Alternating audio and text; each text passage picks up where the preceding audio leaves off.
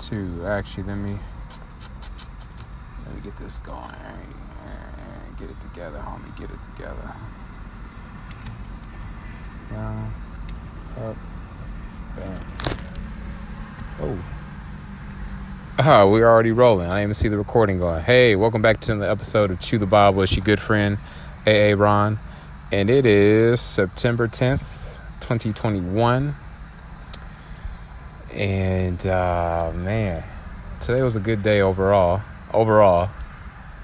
I felt like my patience was being tested in a lot of ways.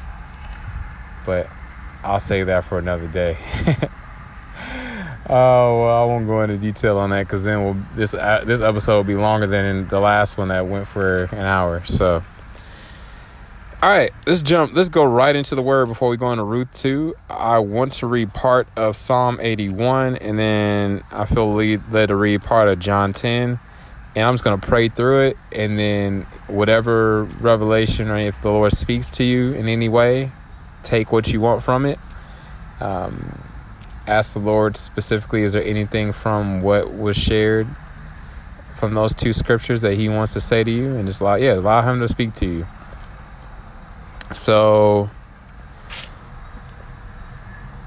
here we go. We're going to read Psalm 81, this verse 6 through 16. I heard an unfamiliar language. And this is a Psalm of Asaph. I'm going to read this Psalm 81, verse 6 through 16, and then I'm going to read John 10, verses, what are we going to do? Verses 26. Yeah. All right, here we go. I heard an unfamiliar language. I relieved his shoulder from the burden. His hands were freed from carrying the basket. You called out in distress, and I rescued you. I answered you from the thundercloud. I tested you at the waters of Meribah. Listen, my people, and I will admonish you. Israel, if you would only listen to me, there must not be a strange God among you. You must not bow down to a foreign God. I am the Lord, your God, who brought you up from the land of Egypt. Open your mouth wide, and I will fill it. But my people did not listen to my voice. Israel did not obey me. So I gave them over to their stubborn hearts to follow their own plans. If only my people will listen to me and Israel will follow my ways, I would quickly subdue their enemies and turn my hand against their foes. Those who hate the Lord will cower to him. Their doom will last forever. But he would feed Israel with the best wheat. I will satisfy you with honey from the rock. So that was Psalm 81, verse 6 through 16. And then I'm going to read John 10, verse 26 through 30. It says, but you don't believe. Before that, I got to back up a little bit so you have a little context. So Jesus at the festival of dedication, and I'll start at verse 22 through 30. Then the festival of dedication took place in Jerusalem, and it was winter. Jesus was walking in the temple in Solomon's colonnade. The Jews surrounded him and asked, how long are you going to keep us in suspense? If you are the Messiah, tell us plainly.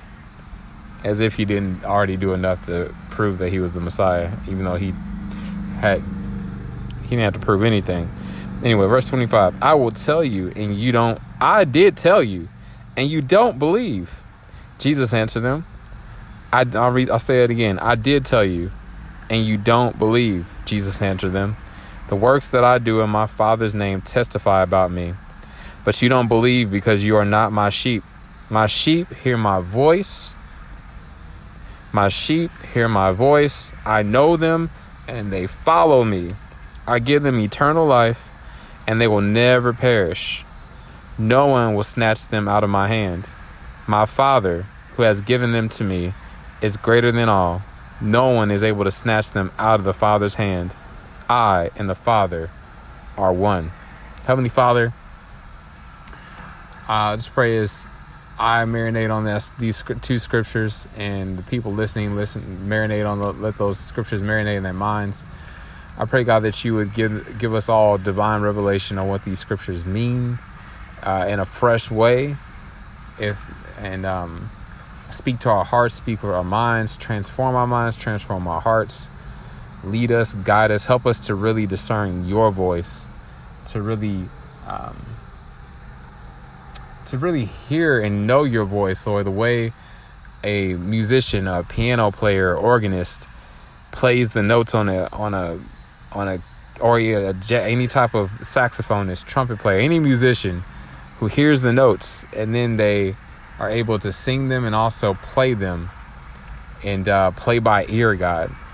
Just that in-tuneness that a musician will have with their instrument. I pray that we will be your instruments, Lord, and there will be this in-tuneness that we have with you, God. I don't even know if that's a word. I probably just made that up. In-tuneness. Anyway, God, just pray that we would be on the same page as you, Lord, and that we would experience that Psalm 81 blessing, that if we would listen to you, God, and obey you and follow you, that our enemies would be subdued and that you would satisfy us with those things that we desire to be satisfied with, the things that we actually need and the things that we want, that are going to be beneficial to us, to be beneficial to our destiny, to be beneficial to our universal calling and our specific calling. So in the name of Jesus, I pray we go into Ruth. I pray that Ruth chapter 2, that I pray that it will also speak to our hearts, grow us, transform us, and help us, our minds to be renewed. In Jesus' mighty name I pray. Amen. All right. Ruth chapter 2. Yeah, I ended my day a little early today, partly because I was a little frustrated with those last few deliveries. And also, I just felt in my spirit I need to stop. And I have a long day ahead of me tomorrow. So, today was a good day, though. Today was a good day. Every day is a good day. Any day I'm alive and I'm breathing and I'm able to talk and walk and not pooping on myself. Like, hey, not to badmouth anybody who is out there pooping on yourself. But I say that all to say, like, we just should all count our blessings. I know people say it all the time as a cliche, but really, that whole t-shirt they used to say, or people would always say, I'm too blessed to be stressed. Like, I have to constantly remind myself of that. We are too blessed to be stressed at all. All right. Ruth and Boaz meet. Now Naomi had a relative on her husband's side. He was a prominent man of noble character from Elimelech's family. His name was Boaz. Here's the star of the show. There should be some special music that comes on when Boaz enters the story. What kind of music will he have playing? Like some old Isaac Hayes, I don't know. Is this some smooth jazz or something like that? Some 70s type music, I don't know. Boaz would just have some cool, he would have some cool music playing if this was like a little show or a movie. All right, verse 2. Ruth the Moabitess asked Naomi, will you let me go into the fields and gather fallen grain behind someone with whom I find favor? This is an interesting question that she would ask. Naomi answered her, and it's interesting that she asked permission.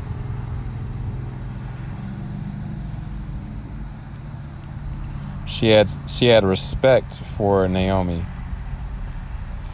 Naomi answered her, go ahead, my daughter. So Ruth left. Because I'm pretty sure Ruth was an older woman by now. I don't know how old, but she was no spring chicken. I don't think she was a teenager. Because she had been married before. She was a widow.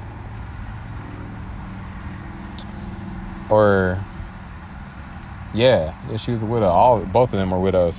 Naomi answered her, go ahead, my daughter. So Ruth left. Hold on, was Naomi a widow? I don't think it said anything about Naomi. Okay, yeah, she was a widow too. Her husband Elimelech died, and she was left with her 2 sons. And then her sons died. Yep.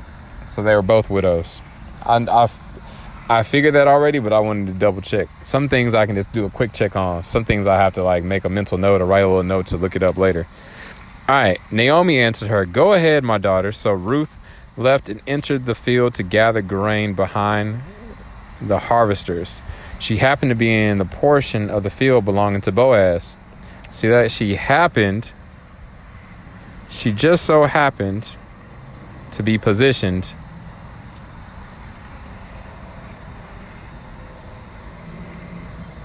I'm going to put positioned by God in here in my notes. She happened to be in the portion of the field belonging to Boaz, who was from Elimelech's family.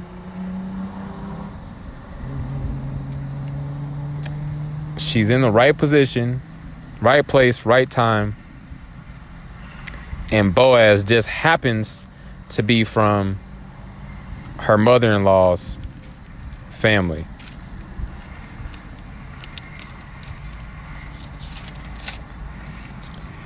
Later, verse 4, later when Boaz arrived from Bethlehem, he said to the harvesters, "The Lord be with you. The Lord bless you."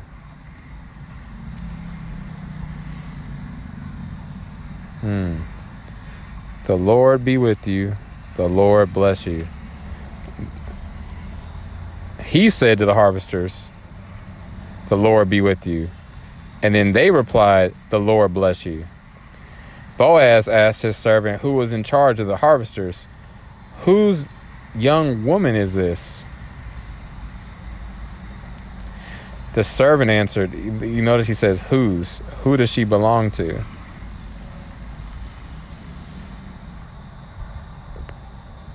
Verse 6, the servant answered, "She is the young Moabite woman who returned with Naomi from the territory of Moab." She asked, "Will you let me gather fallen grain among the bundles behind the harvesters?" She came and has been on her feet since early morning, except that she rested a little in the shelter. She rested a little. Yeah, back then they used to work early in the morning before sunrise and try to get as much work as they could. My brother and I were just talking about that, how we work way more harder here in North America than we should. I wonder how many hours they used to work a day back then, because I don't think they worked nearly as 8 hours. I think they worked less hours than that, because a lot of times they would get a lot of their work done before the sun would come up, and they took rest. They would take naps. We could learn a lot from them. All right, then Boaz said to Ruth, "Listen, my daughter, don't go and gather grain in another field, and don't leave this one, but stay here close to my female servants. See which fields they are harvesting and follow them. Haven't I ordered the young men not to touch you? When you are thirsty, go and drink from the jars the young men have filled." There's a lot going on here. Why would he say, "Haven't I ordered the young men not to touch you?" as though that was an issue? I guess Boaz had issues with his workers touching the women out there and making advances, sexual harassment. I'm making assumptions here, so don't attack me. I like to just read into the text here, because just on my own, just to kind of imagine what it was like, what was going on, what they're saying here. It's stuff that I need to research more later, see if there's anybody else that has insight on what was going on. She fell face down, bowed to the ground. She fell face down and bowed to the ground and said to him, "Why have I found favor with you, so that you notice me, although I am a foreigner?"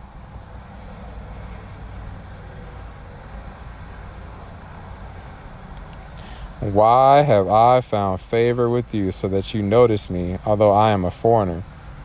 Boaz answered her, "Everything you have done for your mother-in-law since your husband's death has been fully reported to me."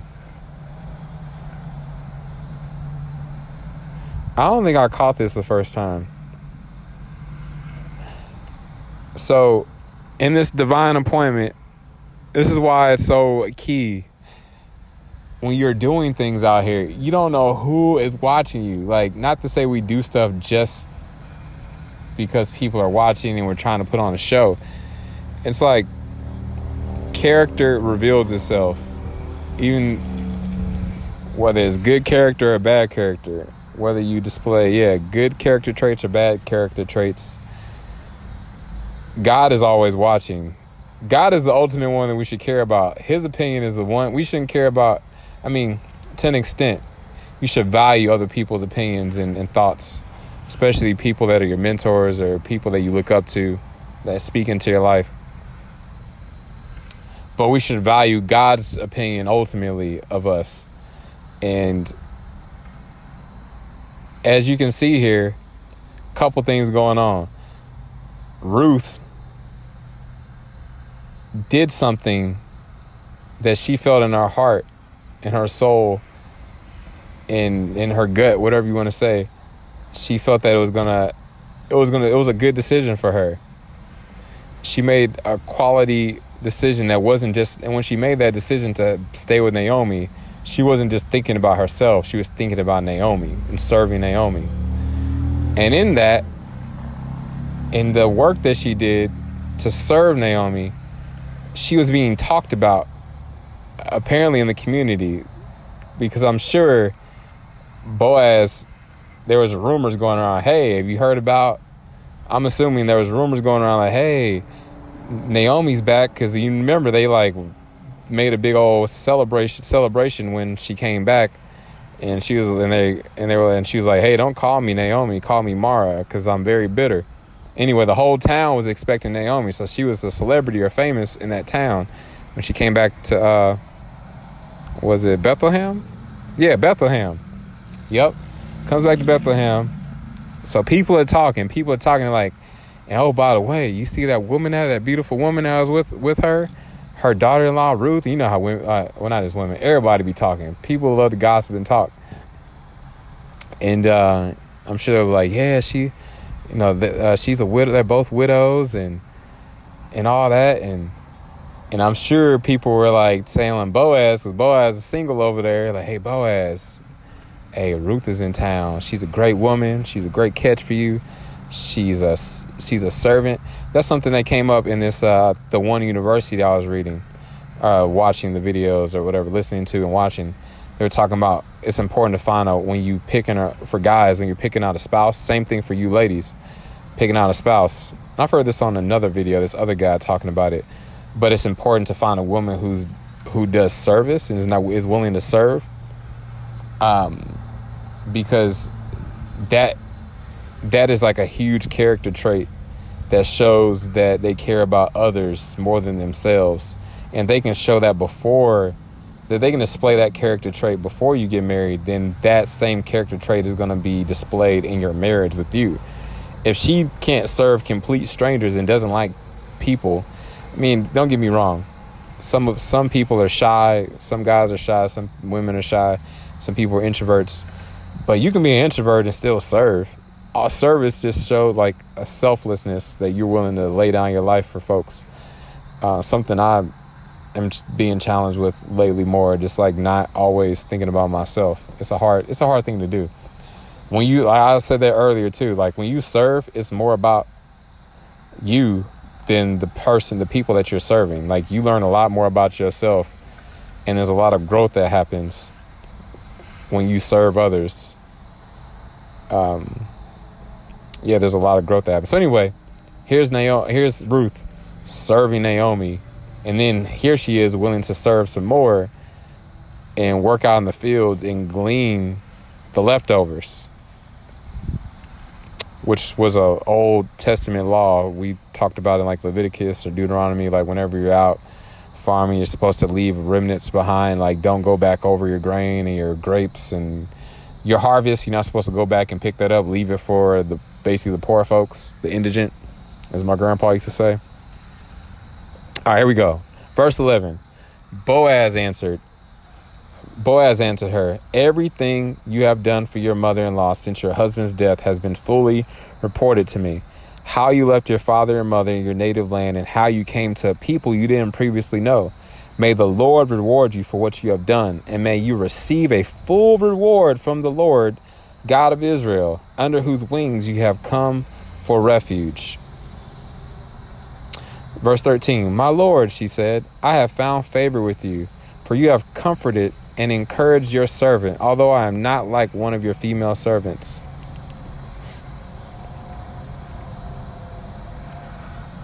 And verse 14, at mealtime, Boaz told her, basically the way I read that is, I don't have the same, hey, Carolyn, welcome. I'm just in Ruth chapter 2, and we're on verse 13 now. When I read that, when she says, my Lord, I have found favor with you, for you have comforted and encouraged, or what does it say down here? Spoken to the heart of your servant, although I'm not like one of your female servants. I'm kind of curious on when she says I'm not like one of your female servants, what she's talking about, like in her appearance, or the fact that I'm assuming she's talking about in that she didn't have the same status as his female servants that had tenure. They had been working in his fields for a while already. And for some reason, she stood out to Boaz versus all these other women. There's a lot to learn about Boaz in this whole story, but I'm going to refrain from going there. I think Tony Evans might touch on some of it if something comes to my mind. You know what? I'm just going to say it. A couple observations about Boaz real quick. Boaz is a single man. I don't know how old Boaz was. I think it will tell us here in a little bit, or I can look it up later. But a few things I've learned about Boaz while he's waiting. Like, I'm sure he was wanted to be married, and he was probably waiting for a mate, because it didn't talk about him already being married. He was single. So Boaz was a single man. He had a position of leadership. He owned a business, or he owned an operation, right? And he knew how to delegate.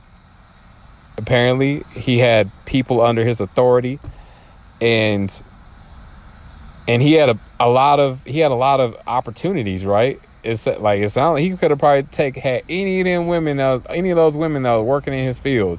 He had a pick of, I won't say litter because that's a bad phrase. We'll say he had his pick of, he had options. So just say that he had options, and I'm sure he had some great options.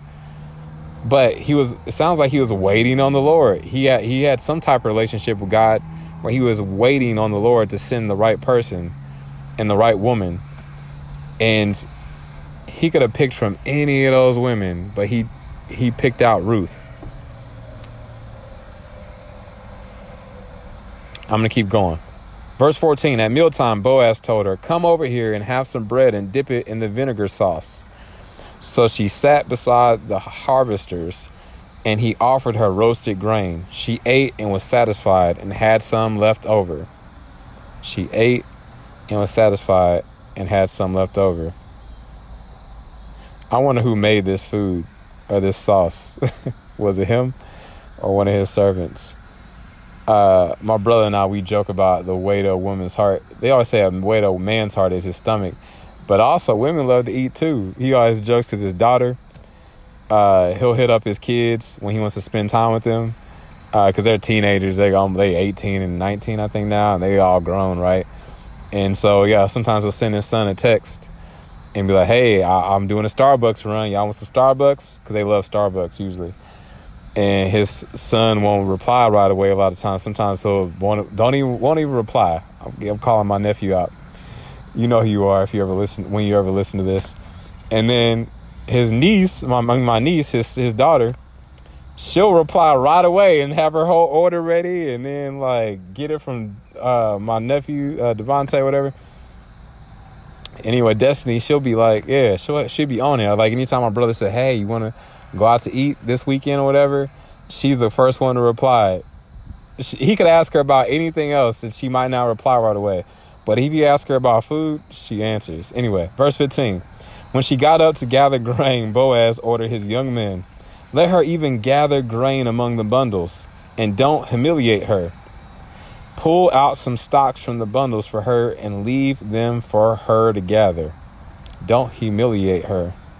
It's an interesting phrase he uses there. He ordered his young men. So yeah, young men and young women working for him. All right, don't rebuke her. So Ruth gathered grain in the field until evening.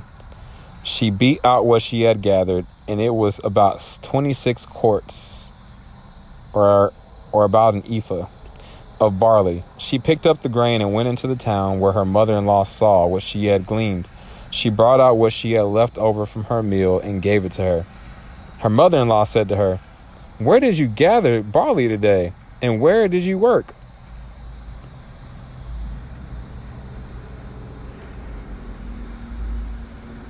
Interesting. All right, I had to go back and look because earlier, Ruth asked Naomi, "Hey, is it okay if I go into the fields and gather grain behind someone with whom I will find favor?"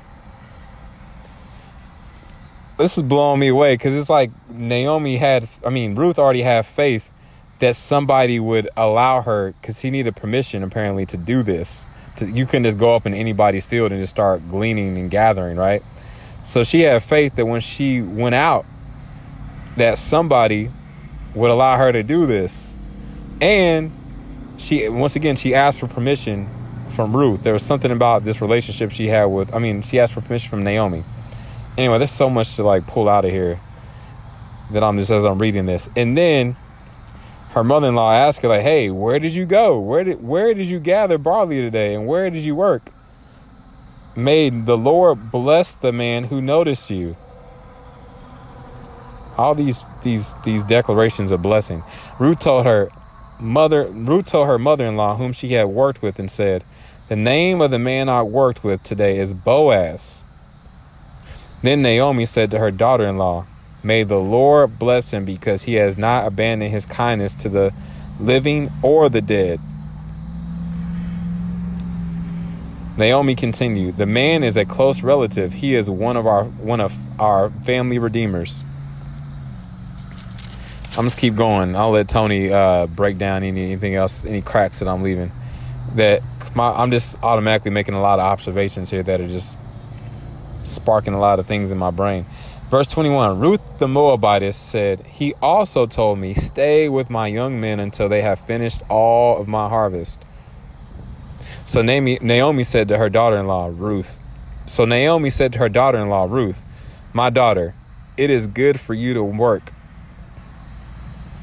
or go out. It is good for you to work or go out with his female servant, so that nothing will happen to you in another field."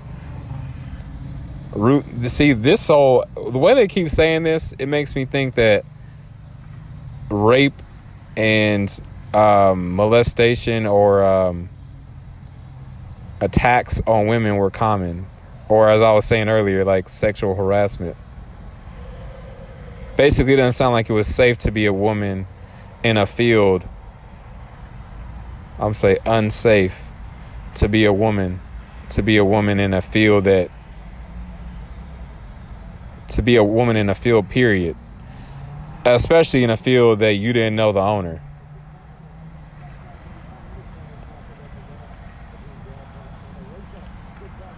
All right, what else is there? What else does it say? All right, so it says, Ruth stayed close to Boaz's female servants and gathered grain until the barley and the wheat harvest were finished, and she lived with her mother-in-law. Or she returned to her mother-in-law. All right, Tony, what you got to say, my friend?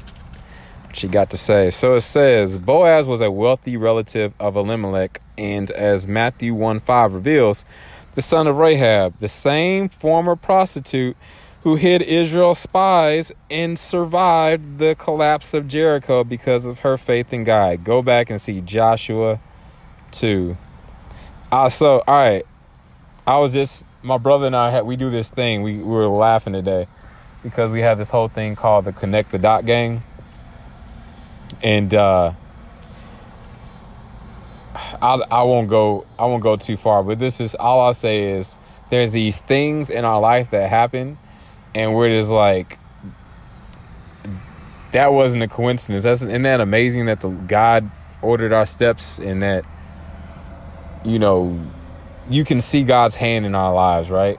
Even the good stuff and the bad stuff. So even the little details, like the fact that I have the same birthday as my mother-in-law, former mother-in-law. And like my, what are the chances of that? And what else? What else is there? Like little stuff like, yeah, this guy I met one time, he used to live across, his grandmother lived across the street from my former wife's grandmother. But we met like a few years ago, and we just started talking, and this is the small world of things and other little details that even just how my mom and my stepdad met, and the fact that he's so similar to my dad, and they were from the same state, and come to find out worked at the same plant. Like, it's wild. Anyway, just I'm trying to say is all of our lives are orchestrated by the Lord, and he's sovereign. He gives us options. He gives us choice, free will, but he already knows the beginning and the end, and it still is mind-blowing. And you could have conversations for days about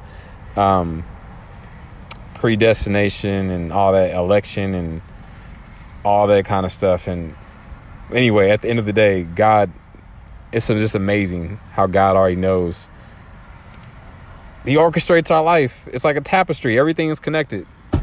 So the world tries to call it the universe, but it's ultimately the Lord, God, Jesus, Holy Spirit, all working together to orchestrate our lives to where we, in a wild way, we have free choice and free will, but he still knows the beginning and end, and the choices we're going to make, and the people we're going to meet, and the day we're going to leave this earth. So anyway, here it is. Rahab, the prostitute from Joshua 2:14. She is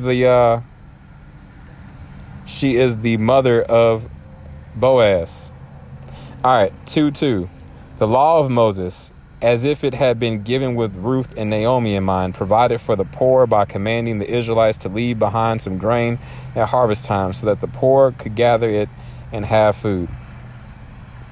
So that's Leviticus 19:9 through 10, Leviticus 23 through 23, verse 22, or you can look at Deuteronomy 24:19 through 21. That's what I was saying earlier, how it's really cool how all these years later, however long it was since that law was put in place by Moses about leaving behind grain for the poor and indigent, as my grandpa says, would affect would be the whole foundation and the premise of how Boaz met his wife, Ruth. It's wild. All right. Seemingly by chance, Ruth happened to find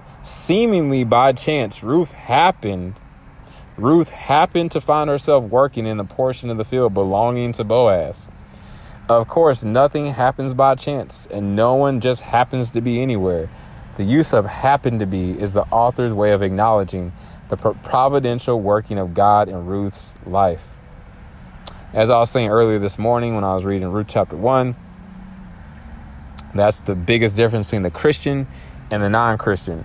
When things happen, whether good or bad, the Christian says, God is going to work this all together for my good. He is working actively in my life. And they seek the Lord for guidance and counsel on how to react to situations in their life. And everything bad that happens in their life, everything good in their life, everything bad that happens in their life, they realize, just like Job, it had to pass through the hand of God. Even if Satan is sifting us like he did Peter, or doing things are happening in our life, demons are wreaking havoc, and seems to be everything's being lost and stolen and destroyed, even if that's because of our own bad decisions and free will, still it has to pass through the hand of God. And he is sovereign. So the biggest thing we have control over is how we interact with God and how much we talk to him and trust him and have faith that he is still going to take this situation and work it for our good. All right. And he's providential, and he's omniscient, and he's omnipotent in every situation. All right. Boaz essentially told Ruth that she was simply reaping the blessings of the kind of life she had sown. Her kindness, service to her mother-in-law, and decision to take refuge under the Lord's provision had brought blessing on her own head. Because of Ruth's faithful commitment, Boaz pronounced a blessing on her, asking that the Lord under whose wings she had come for protection, would provide a spiritual covering for her. There goes another example of covering. I'm not going to go that deep on that. Let's keep that in mind. It's going to be a topic as we go through. Keep reading. As a family redeemer or kinsman redeemer, Boaz could fulfill the law of Levirate. I'm struggling with this word. Levirate. Levirate, like Levi, like Levites. Yes, the law of Levirate marriage. This was an ancient provision that meant that if an Israelite man were to die without having a son as an heir to carry on his family name, the man's brother could provide the deceased by marrying his widow. Then the first son she bore would carry on the name of the dead brother, so his name would not be blotted out from Israel, which I brought that up in last episode in Ruth chapter 1 about the whole Onan situation, how Onan was supposed to sleep with his sister-in-law after his brother died and have sex with her, but he spilled a seed on the ground, and it's called the curse of Onan because, he ends up getting struck dead for failing to follow that law. Go back and read it somewhere, I think in Genesis 38, or that whole story. Anyway, all right. Naomi decided to become a matchmaker. She told Ruth to go to Boaz's threshing floor that night. The threshing floor, I'm tripping. That's for chapter 3. Those notes are for chapter 3. I'm reading ahead. All right, let's hop on. I think I've said enough about dissected Ruth chapter 2 enough. But the biggest takeaways I hope y'all get from this whole thing, if you didn't get anything from this, it's that nothing that happens in your life is a coincidence. Absolutely nothing. And the world will say karma and the universe and all that stuff. Give credit to where credit is due. It's the hand of the sovereign God that is orchestrating. Because the Bible talks about how the steps of a righteous man or woman, person, are ordered by the Lord. So we can see that all over Naomi's life and all over Ruth's life. And the beautiful thing about it is, here we had in chapter 1, Naomi was bitter and sad and depressed. I'm sure both of these women were depressed and sad, but Naomi seemed to be more depressed than Ruth was. Ruth seemed to have a lot more faith and a lot more optimism than Naomi did. And we see that Naomi is about to be blessed and experience the joy of the Lord through her daughter-in-law, which is another cool thing. Is a lot of times we can experience joy and blessing by seeing somebody else blessed close to us and seeing how they walk through tragedies and trials and tribulations. So, all right, let's hop on the Romans road to salvation. Romans 3, even though I have these memorized for the most part, I like to just read it because sometimes, every once in a while, I fumble on some words. So, and I want to get this right. It's easier. All right, so Romans 3:23 says, "For all have sinned and come short of the glory of God," or missed the mark, like an archer missing the target, or somebody shooting a gun at a target is way off. You don't even hit the target. We've all, if the bullseye is our following the Lord and what He desires for us to do, all of us have missed the bullseye. Everybody deserves hell. As simple as that. Romans 6:23 says, "For the wages of sin," or missing the mark, the wages, the cost of missing that mark, not hitting the bullseye, is death, eternal death. All because of Adam and Eve, our great grandparents. But the gift of God, the free gift of God is eternal life through Jesus Christ our Lord. Romans 5:8 says, "But God demonstrated His love toward us." He showed His love toward us because more caught than taught. He could have just said He loved us, but He didn't just say it.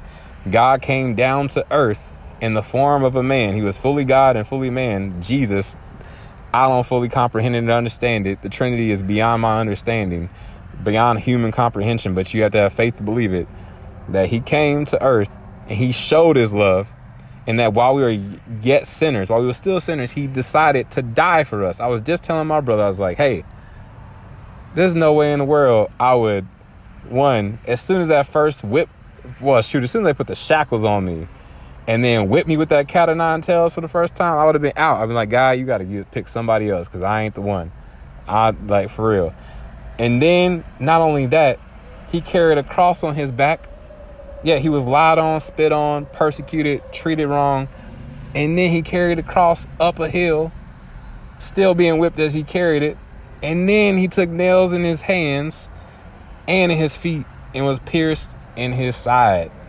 I don't know anybody that would do that. Nobody. But he showed his love toward us by doing the ultimate form of showing love, by dying for us. And then even folks that didn't care about him.